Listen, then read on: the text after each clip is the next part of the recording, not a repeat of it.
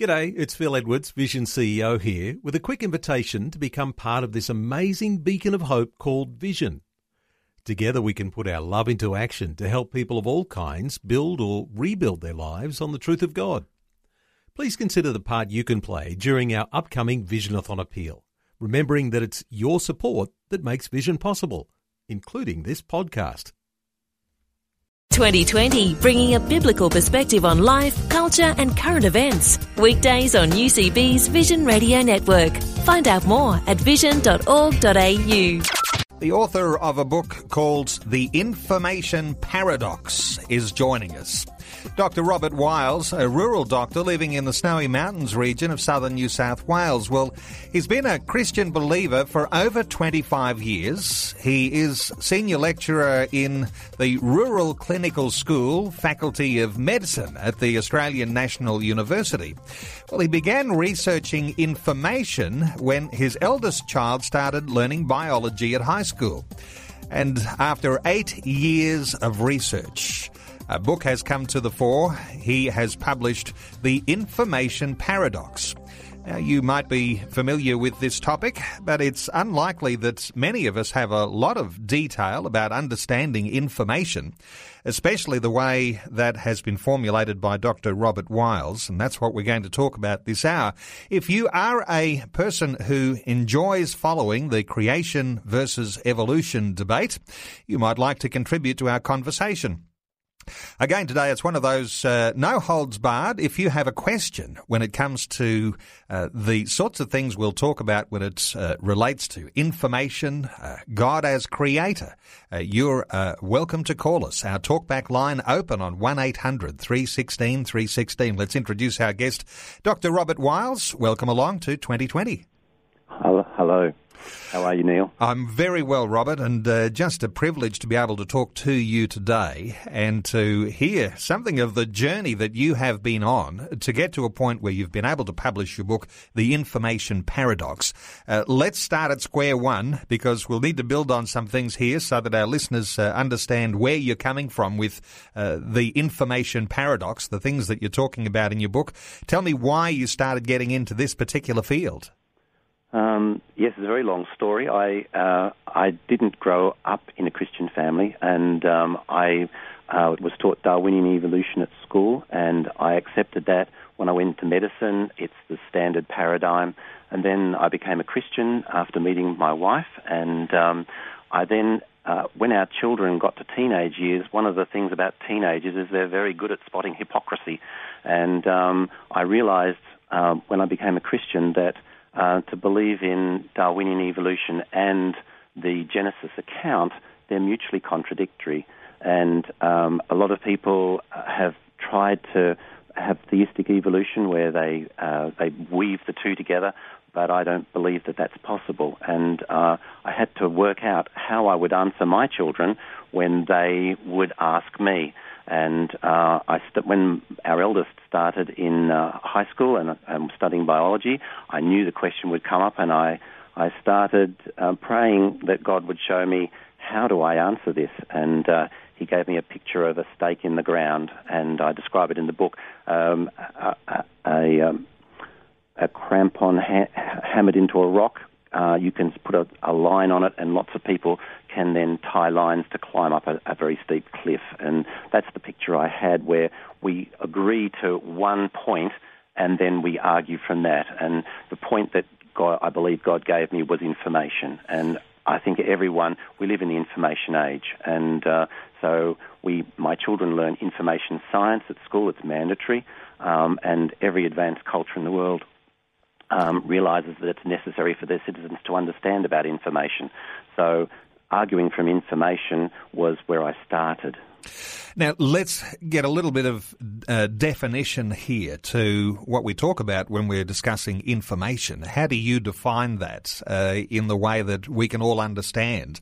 Because obviously it's very complex. Yes, it's complex and yet it's very simple. And that's the profound thing about it. The information paradox, I went through about 10 titles, and this one stood out because there's so many paradoxes with information. The thing about information, and I I had to go back and rewrite the book a couple of times. That's part of the reason why it took so long, was I'd get an idea and then I realised, and I came to a conclusion that I never dreamt of. So then I have to go back to the start and argue it from the new point of view again. And information has no mass. If you pick up the ideas that are information, you cannot hold them in your hand. They're recorded in things. If we want to record them, we have to have a material entity to record them in, like a book, or it has to be in a sound wave, or it has to be on a printed on.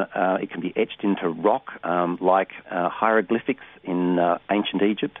But the information itself can be transferred from one into the other. So you can actually transfer something. I can read you from the book, and it can go across the sound waves. It's still the same information, but the medium or the entity that carries it. I talk about carriers. So the carriers in our world, because we live in a materialistic world where material entities carry things, but they're not the information itself, and we have to distinguish between the information that has no matter and has no mass and has no physical dimensions, and the carriers which do. I like one way that you do describe the way we talk about information too, when you talk about the hardware and the software that make up our computer. Yes. Is that another way to describe the sorts of things that you're communicating in your book? Yes, well, the computer's a really good analogy to help you understand. When I first realized this when I bought my first computer, and I bought the computer and I paid a lot of money in 1983 for it, and suddenly after I was about to walk out, the salesman said, "Oh, and you'll be wanting some software, won't you?" And I said, "What software?" And he said, "Well, it makes the computer run." And then he charged me another $500 and something on top of the hardware to make the computer useful. And I suddenly realized the hardware is something, but it's useless without the software, and the software is the information.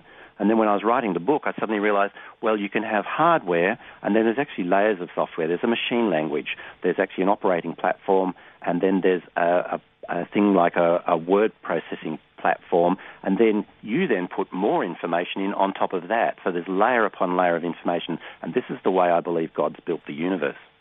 This is what I wanted to ask you about, particularly as we introduce this subject today, because when we talk about the software that drives the hardware, this is the area that we really, will want to argue, or we want to hear something that's going to convince us of one way or the other. Is it God who provides the software, or did the software somehow or other appear on its own? Well, this is really contentious for materialistic scientists. People like Richard Dawkins and Jerry Coyne would say there is nothing other than our materialistic world, but I would point out that information is non-materialist. So if you accept we live in the information world or the information age, then by definition we live in a world that is not just material. And we can encounter a whole lot of things in the world we can't explain. A lot of things aren't explained to the general public, but we don't actually know what thought is.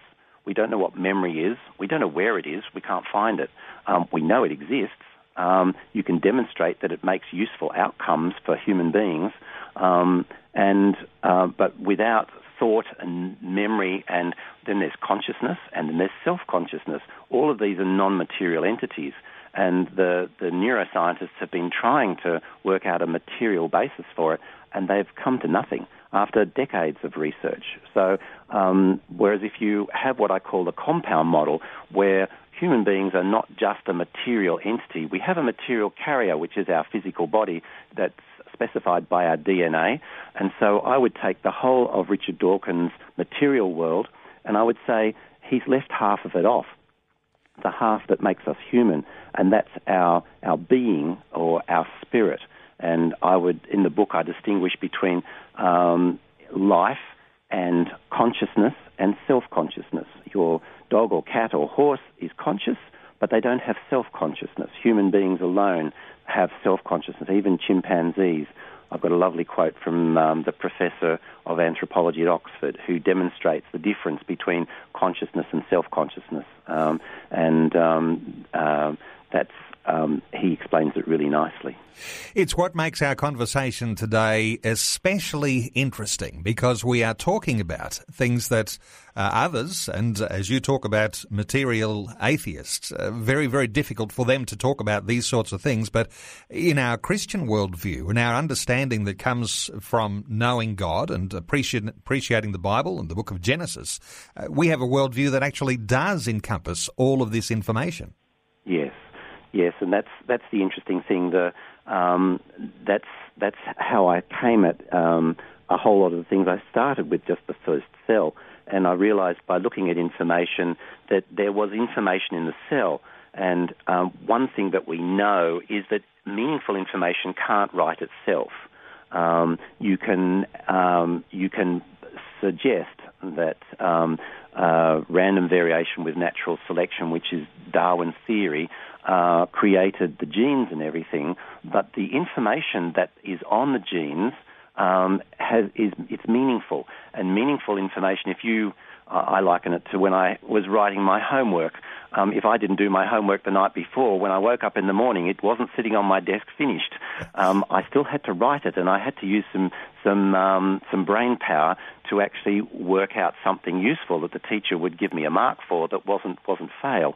And in the first cell, there's a lot of meaningful information. Similarly, in the universe, there's a lot of meaningful information, and if you doubt that, the laws of the universe, which cosmologists don't actually know what constitutes the laws of the universe, they just know they exist, those are full of information. Well, that meaningful information, like Newton's laws, they just didn't come by random out of nowhere. Most cosmologists would accept that. So that meaningful information had to get written, and as far as we know, it existed at the formation of the universe. So before the formation of the universe, or at the precise beginning, those laws of the universe had to be written that actually make up what we call the fabric of the universe. That although we think of the universe as void, there is actually something out there, and we probably don't have time to go into that today, but I do go into it in the book, that there is a fabric that underlies our universe, and that's specified by information.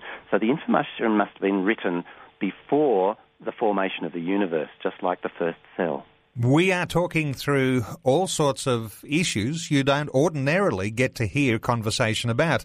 We're going to be talking some more about DNA, about cells. We're going to be talking about even deeper issues of time and space and the universe. You might like to be a contributor to our conversation today. You might have a question, a burning question you've always wanted to ask on these types of issues. Talking about information today, you can do. Our talkback line open on 1-800-316-316. Let's take our first caller for the hour. Robert is in Slacks Creek in Queensland. Hello, Robert. Welcome along to 2020. Hello. Robert, what's your contribution to our conversation today? Well, it's just science keeps thinking it can talk about history and get information and impart information to history, but science actually can't do that at all. And we keep on attributing to science the ability to decipher what happened in the past, when actually science by definition cannot do that. So our whole society is on a lie, believing that science can help us know what happened in the past, when science by definition, which is repeatable experiments, can not actually know anything about history. Robert Wiles, your thoughts on what Robert from Slacks Creek in Queensland is saying? Yes, I would agree with that. I like to refer to it as a tool, and I like to, in the book I call it scientific method. Science is actually a method of doing things, and we need to distinguish between philosophy and science. Philosophy is where you have rigor and logic, and you can deduce facts, but not necessarily test them experimentally, which means is repeat them. We can't repeat the formation of the universe. We can't repeat the formation of the first cell. So they're defined by philosophy, by definition. That's philosophy. Science is where you have rationality, rigor, and logic, and you can test it repeatedly. So if I say something, someone else can come along and repeat the same experiment, and independently they can say, yes, I agree, or no, I disagree, because of these reasons. And so science is a method for doing things. It isn't an answer in itself. Dr. Robert Wiles, our guest, a medical doctor who's applied his learning to understanding the universe. His book is called The Information Paradox. We're talking about information today. Robert, when we talk about this information, this gap that we have, or is it a perceived gap between science and Christianity? If you use information to discuss these things, does it bridge the gap between science and Christianity? Well, I think it does. I actually believe that the universe is utterly logical, and it's precise. The laws of the universe are written in mathematics. Newton's laws of motion are actually best written in mathematical formulae. You can write them in English, but it's not as precise as if you write them in mathematics. And actually, having looked at this for a number of years, I actually believe that the whole universe is written in the language of mathematics. And I like to say that mathematics is the language of God, which actually disturbs me because I'm not a mathematician. But for people like John Lennox, who is a mathematician, I'm sure it makes even more sense to him. Mathematics is precise, and we live in a digital universe. DNA is a digital code, and everywhere you look in the universe, you can reduce things to digital entities. Where we can't, I would suggest we're probably not on track, and we actually need to look further to get a real understanding of whatever we're trying to study. Tell me a little about DNA, because discovery of DNA and the mathematical ways that DNA is made up introduced the whole world to a whole new era of thinking about information. What sort of information should we appreciate, given that we've been able to map the human genome and that we can understand these different scientific issues, DNA and cells? Does this sort of open up a door that we were probably waiting for, that actually leads us to a deeper understanding of who we are and that there may be a God in heaven? Oh, absolutely. I mean, the discovery by Watson and Crick in 1953 of the structure of DNA what started the modern era of biology or genetics, and that showed the complexity of the DNA molecule, but yet it's built up from only 4 bases, from 4 little letters in the DNA alphabet. You can specify the whole of life on Earth, and that's profound. But there's the information that's actually in the carrier, because the DNA is specified by information, but actually it's only a series of chemicals. The true information is actually the order in which those letters within the DNA are sequenced. So the order you put them in matters, and that's where the information is, and that's where, as I say, the information had to be written to actually form the first cell. We now realize that I know more about human beings, having studied medicine, but human beings have over 3 billion of these single letters, or base pairs we call them, and 3 billion is a very large number. Now, a lot of them were thought to be the leftovers of mistakes in Darwinian evolution. They now realize that as a result of the Human Genome Project in 2000, that most of the base pairs, well over 80%, maybe over 90%, are actually transcribed. And they now think that although 3% roughly specify our physical body, that's the material carrier, which is a human being, the other 90+% seems to be the instruction manual that says how to arrange them. And the most profound thing about when we go back to computers, I love the analogy between computers and information. If you have a computer, there's information in it, but the information in the computer doesn't tell the computer how to form itself from nothing. But in a human being, we start with one cell, and that one cell has all the information to unfold a human being with several trillion, maybe even as much as 70 trillion cells, which is truly huge numbers, and there's many different cell types. We now realize there's a thing called the epigenome, and the genome is the list of all the base pairs that specify the human being. The epigenome tells that physical that physical sequence what to do and how to do it. And they often talk about we're only 2% or 3% different from chimpanzees. And from an information point of view, in a materialist sense, that might be true. And if you look at all the houses in Australia, the number of materials used to make all the different houses, there's only certain things you can build a house out of. And so you can probably say that 90+% of all the houses in Australia are the same. But they all look different, or most of them look different, and that's because the instructions that the architect or the builder used to rearrange those is different. And I haven't seen the comparison between an epigenome for a human being and a gorilla yet. I haven't seen that published, and I'm not even sure they've actually sequenced it. But there's this layer upon layer of information, and the most important thing seems to be the epigenome, although the genome is vitally important too. Let's take another call from Rosemary in Melbourne. Hello, Rosemary.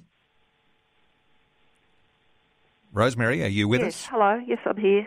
Rosemary, what's your contribution to our conversation today?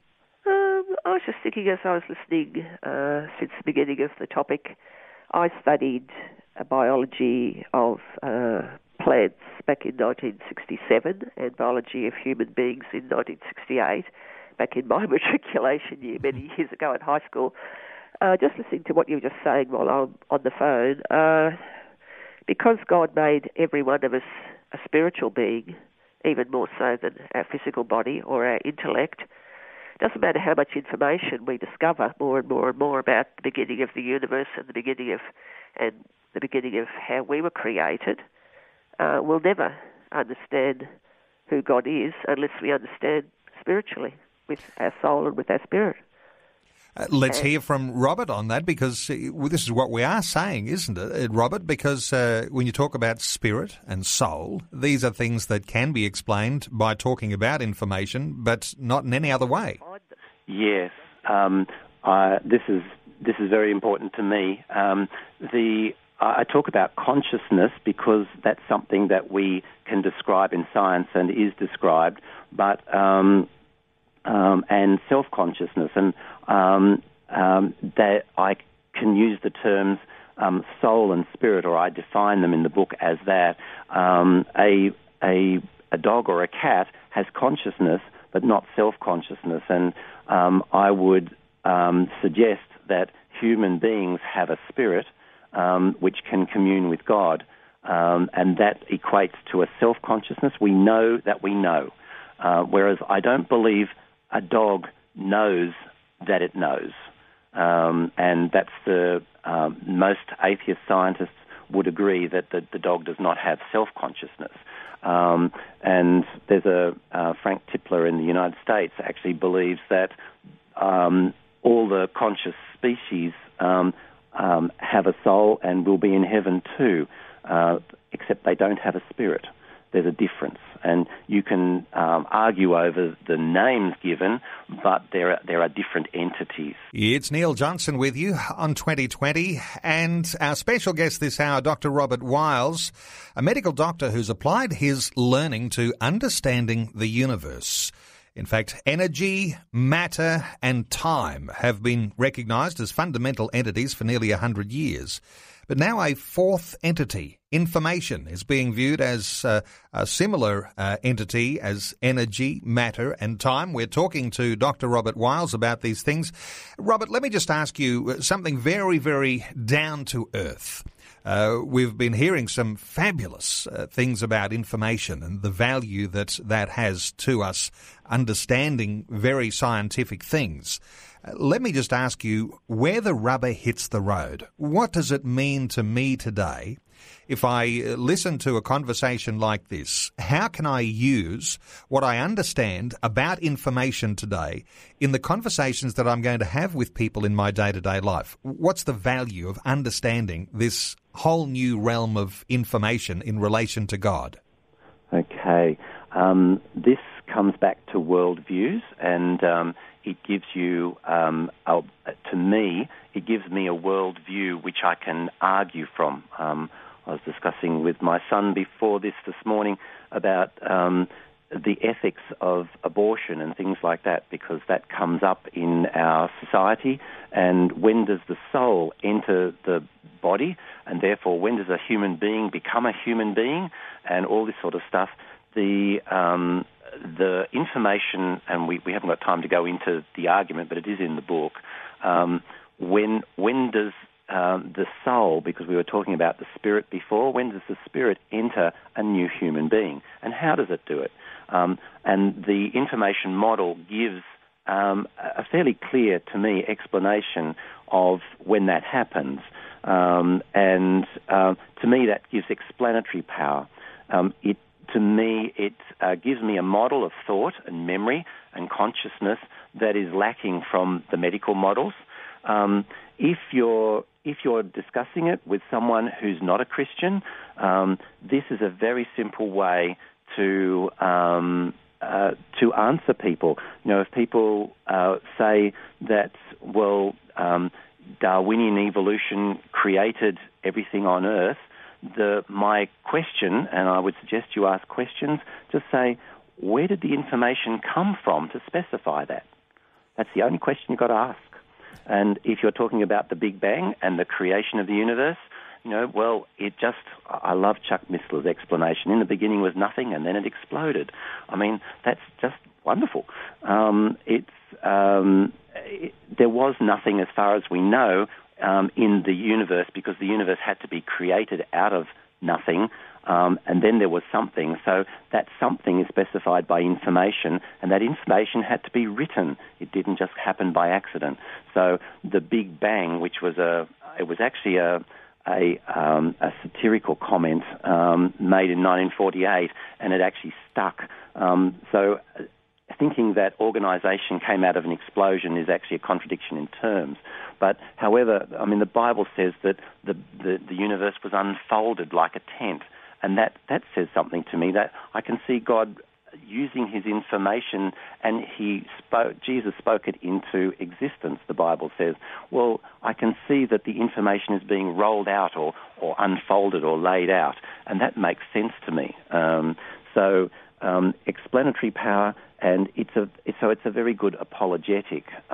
If someone wants to say, well, the information, the universe just happened, then they have to account for the information that's there. And the best thing is, the laws of the universe, we don't know where they came from. No one actually ever talks about them because they haven't got an explanation. So if you want to floor most cosmologists, just ask them the origin of the laws of the universe.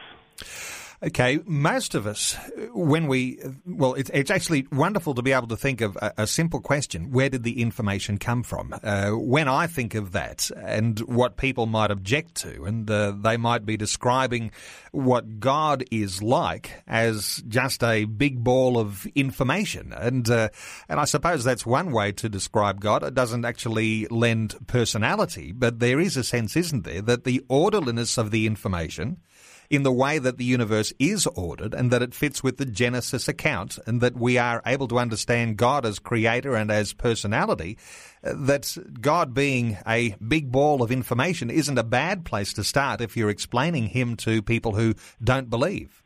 I would, rather than say that, I would sort of couch it in terms that God is the writer of the information. This doesn't tell us who or what God is more than the Bible. The best description comes in the Bible. But I think of God as the author of the information. And so information, as I say, needs an intelligence. So the creativity, the beauty, the variability of the universe is so immense. It takes an imagination, and that's a consciousness, or a consciousness is needed to do that. So if it's just pure information like a library, you can't imagine a library actually creating anything new. So we actually have to have a conscious being to actually do that.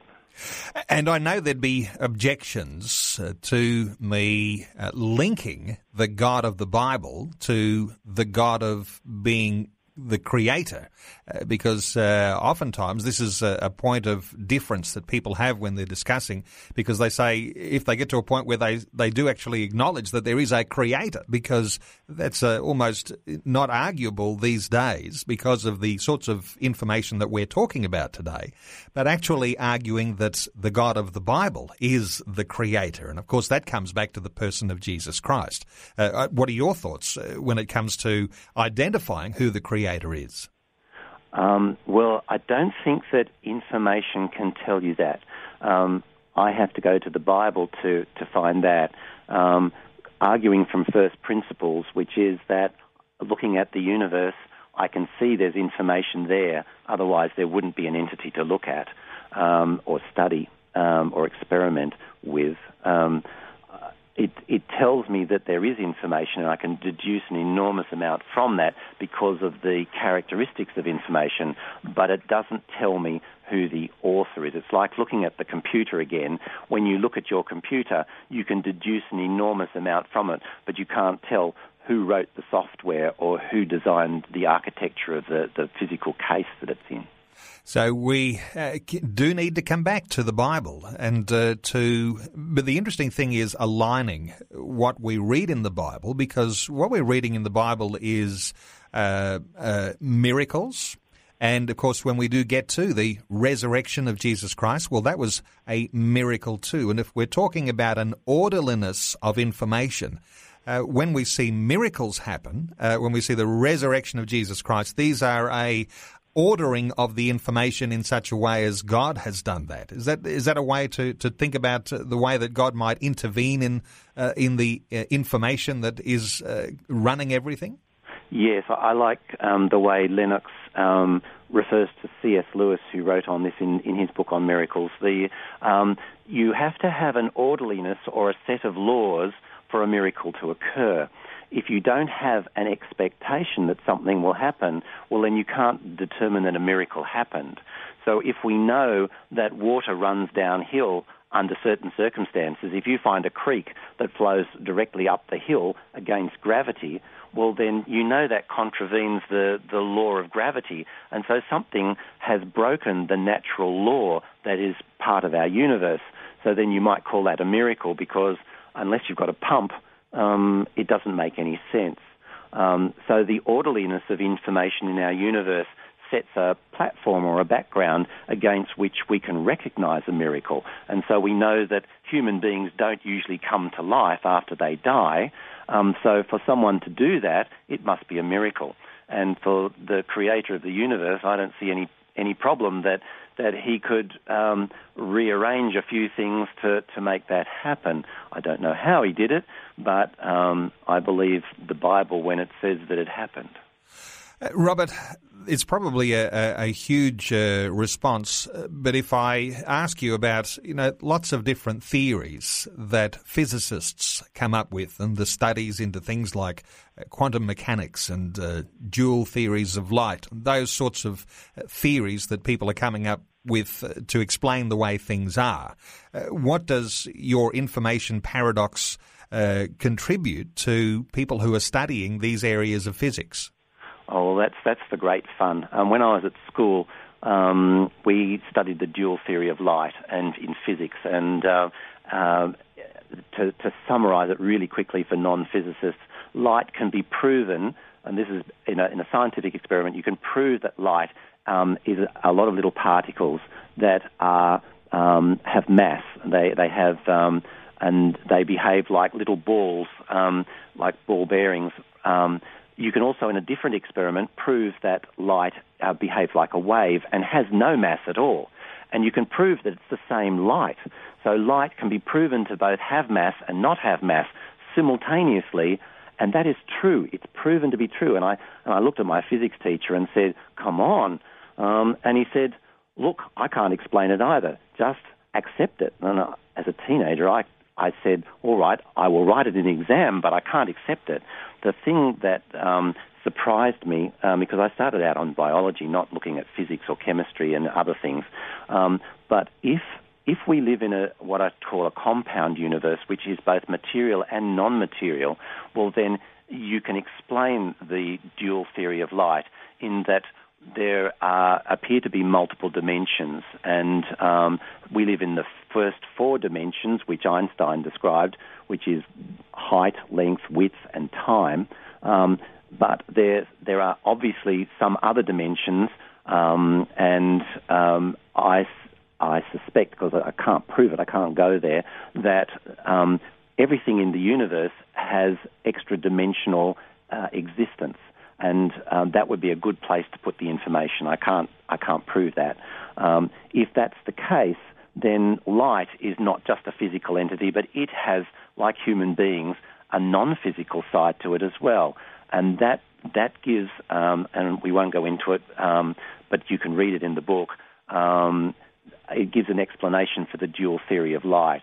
One thing that I tested, when I got to the end of the book, I thought, what's the hardest thing I can think of to test the theory? There's a thing called Schrodinger's cat, and it's a conundrum that Schrodinger was a physicist in the 1930s, and this is a theory that's proven to be true in quantum mechanics, but there's a number of explanations. The reigning explanation says, and it's espoused by Niels Bohr, who's another quantum physicist and a Nobel laureate. He says that nothing can be proven to be true unless you look at it. Einstein's response was, I like to believe that the moon is there even when I'm not looking.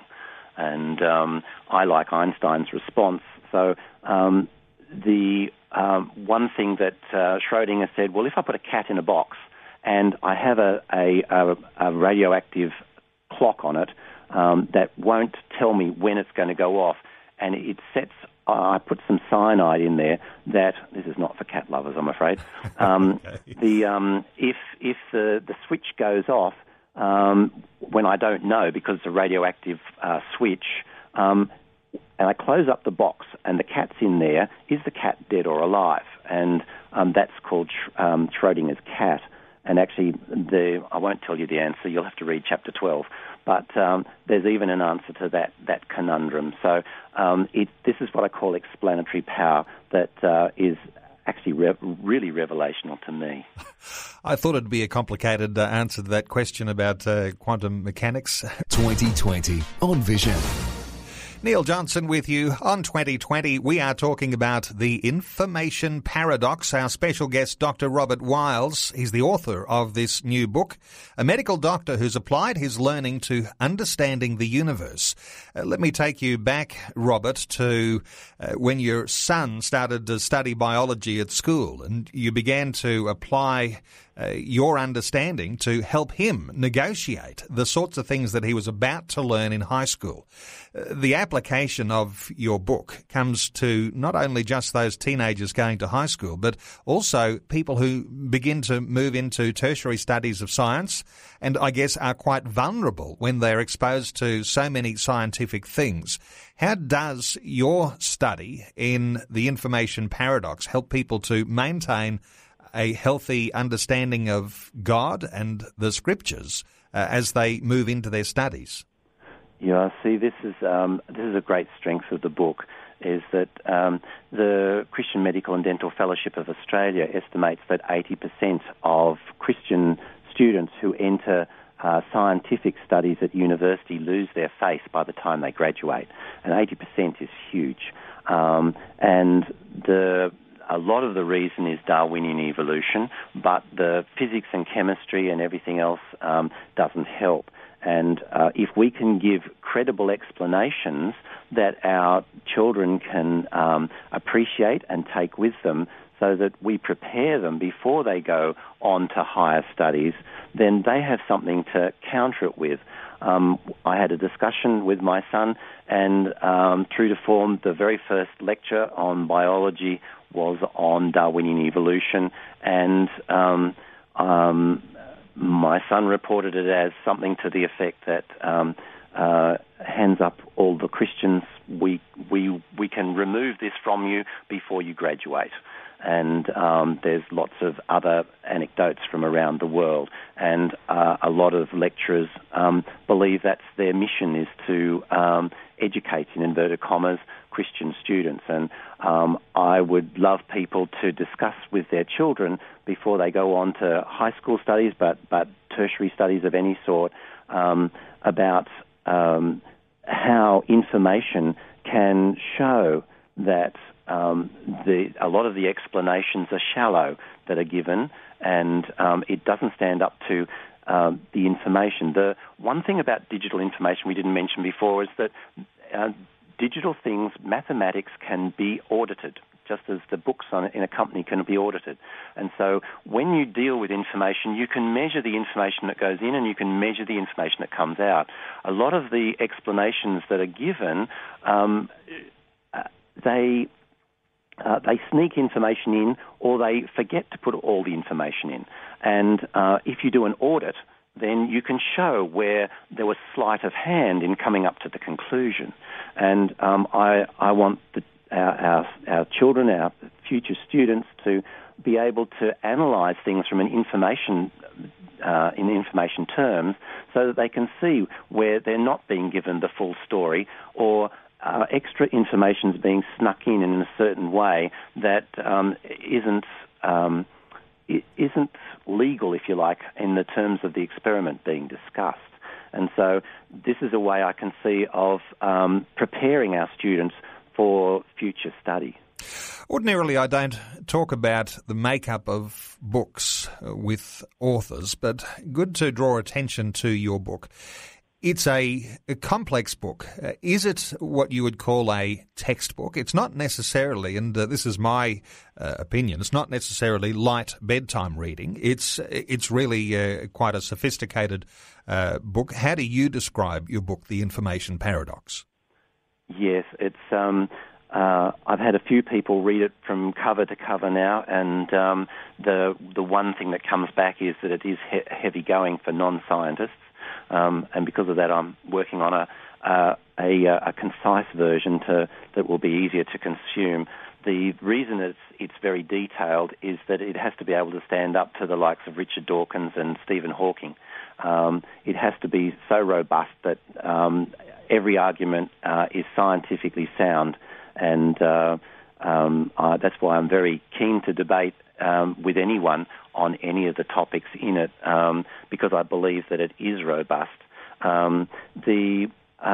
So to talk about it as a textbook would be appropriate, although there are no courses in this at the moment. And in fact, when I was looking for topics to register it under, for a library, there is no particular category, because this is a new way of dealing with information. It goes into a lot of detail, but the concepts, because information is so simple, information is an entity that specifies something. So the concepts are simple, but a lot of it is arranged in a way that no one's thought about before. And as I said, when I actually went through, in fact, I got to the end of the book and suddenly realized that it specified an information model of the universe, which is something completely novel that I've never read anywhere else. And so then I had to go back right to the beginning and start all over again. And so when people read it, they're going to have to go through and they're going to have to think about it, because it's going to challenge almost everything that anyone's learnt before. But hopefully they will find it logical, and there's a lot of references. There's over 1,000 footnotes or side notes, and 350 references in the bibliography. So there's a lot of information there, but it is a book on information. Robert, how do you approach talking about God, talking about the Bible, talking about creation through your book when you're talking about these scientific issues? I've given a number of talks to youth group and to the men's camp and to Rotary and Probus and to the L'Abri Society in England, and they're all very different. So I pitch it where the people are at. The first thing in using information is that we need to know where people are already. And if we know where they are, then we can come to them and meet them on the level that they're at. And that's the amazing thing about information. I've had Year 9 students who've reported they can follow the talk, but then I've had PhD students from Oxford who were listening to the talk in England, and they asked some very hard questions about quantum mechanics. But by discussion, we can move forward. And so I think the very first thing is to talk to people in a sympathetic way and see what their beliefs are, see where they're at, and see what they understand, and then from there show them the information, and then explain to them some of the, as we've done this talk, show them the characteristics of information and therefore what one would expect to see because of it, and then you can take people forward from there.